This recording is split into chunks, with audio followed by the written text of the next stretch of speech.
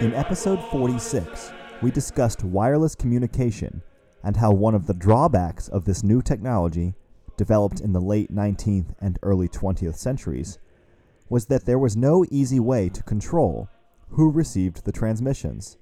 So, within a short time, wireless encryption was developed, and code breaking became a fundamental element of warfare in the 20th century.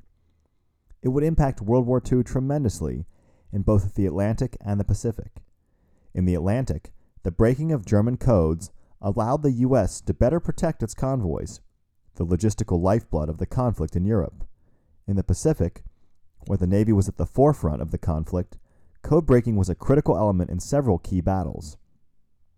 To talk about our object today, code breaking, and its impact in World War II and beyond, we are first joined by Thomas Cutler of the Naval Institute, and then by Dr. Scott Harmon, retired director of the Naval Academy Museum.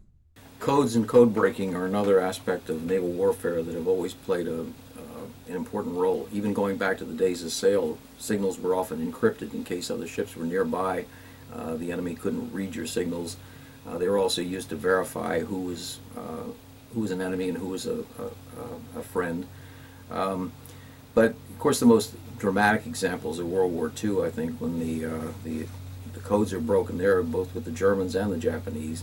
And of course, Midway is the big battle there, where the code, everybody knows that the code breaking was one of the major factors that alerted the Americans that the Japanese were coming.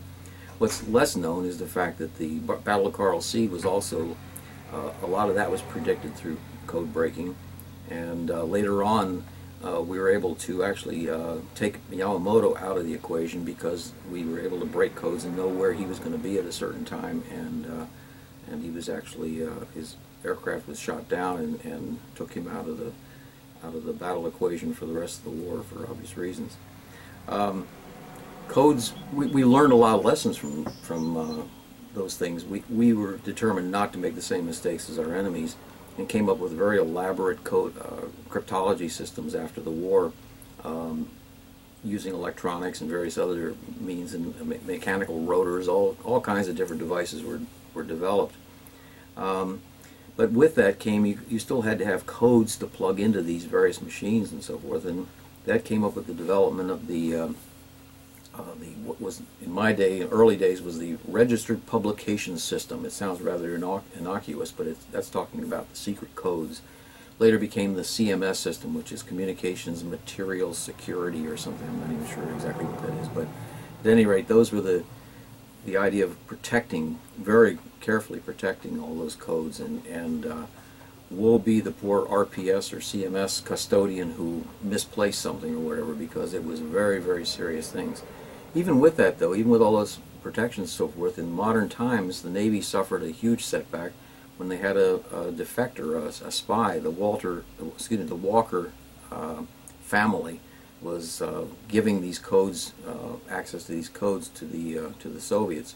They couldn't give them to them in time enough for them to use these in a tactical situation, but it did allow the Soviets to go back and break the codes of previous messages and learn a great deal about what had happened previously, and that was a serious setback for us. So nothing's foolproof. At this time we're going to look at one of the major campaigns in World War II, the Battle of the Atlantic, the battle against the German U-boats. And representative of that is an Enigma machine, which was the German coding tool to send messages back and forth.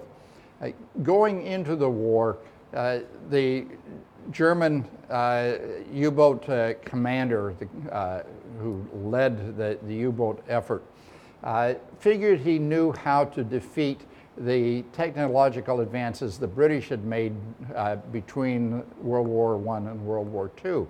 And the tactic was to create wolf packs, groups of submarines that would be in the route that the convoys were taking from Canada and the United States to England, carrying the goods necessary for England to sustain the war.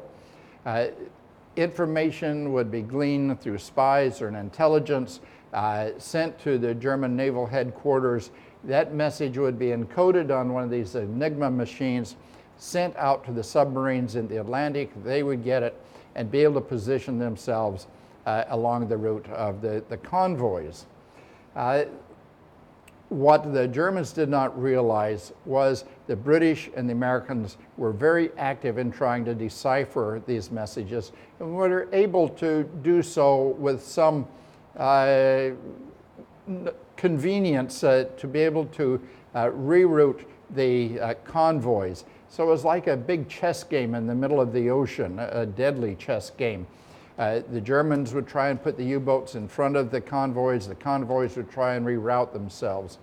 One of the complications came about midway in the war when the Germans updated their Enigma machine by adding another rotor, the cogged devices you can see on top of the machine. They put a fourth rotor in.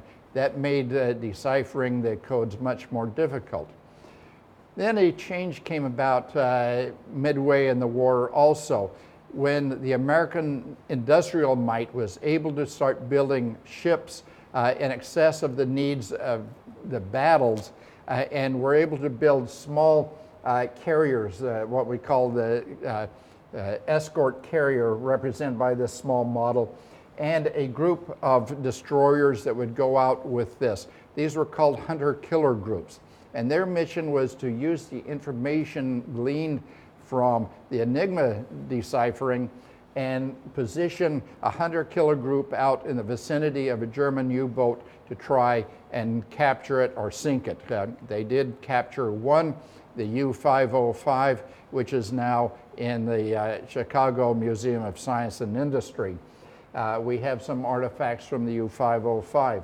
But this was a turning point, being able to have the hunter-killer groups actively pursuing German U-boats. And by the end of the war, being a crew member on a German U-boat was the most dangerous activity in the war. Something like 75 to 80% of the German sailors and U-boats died during the war.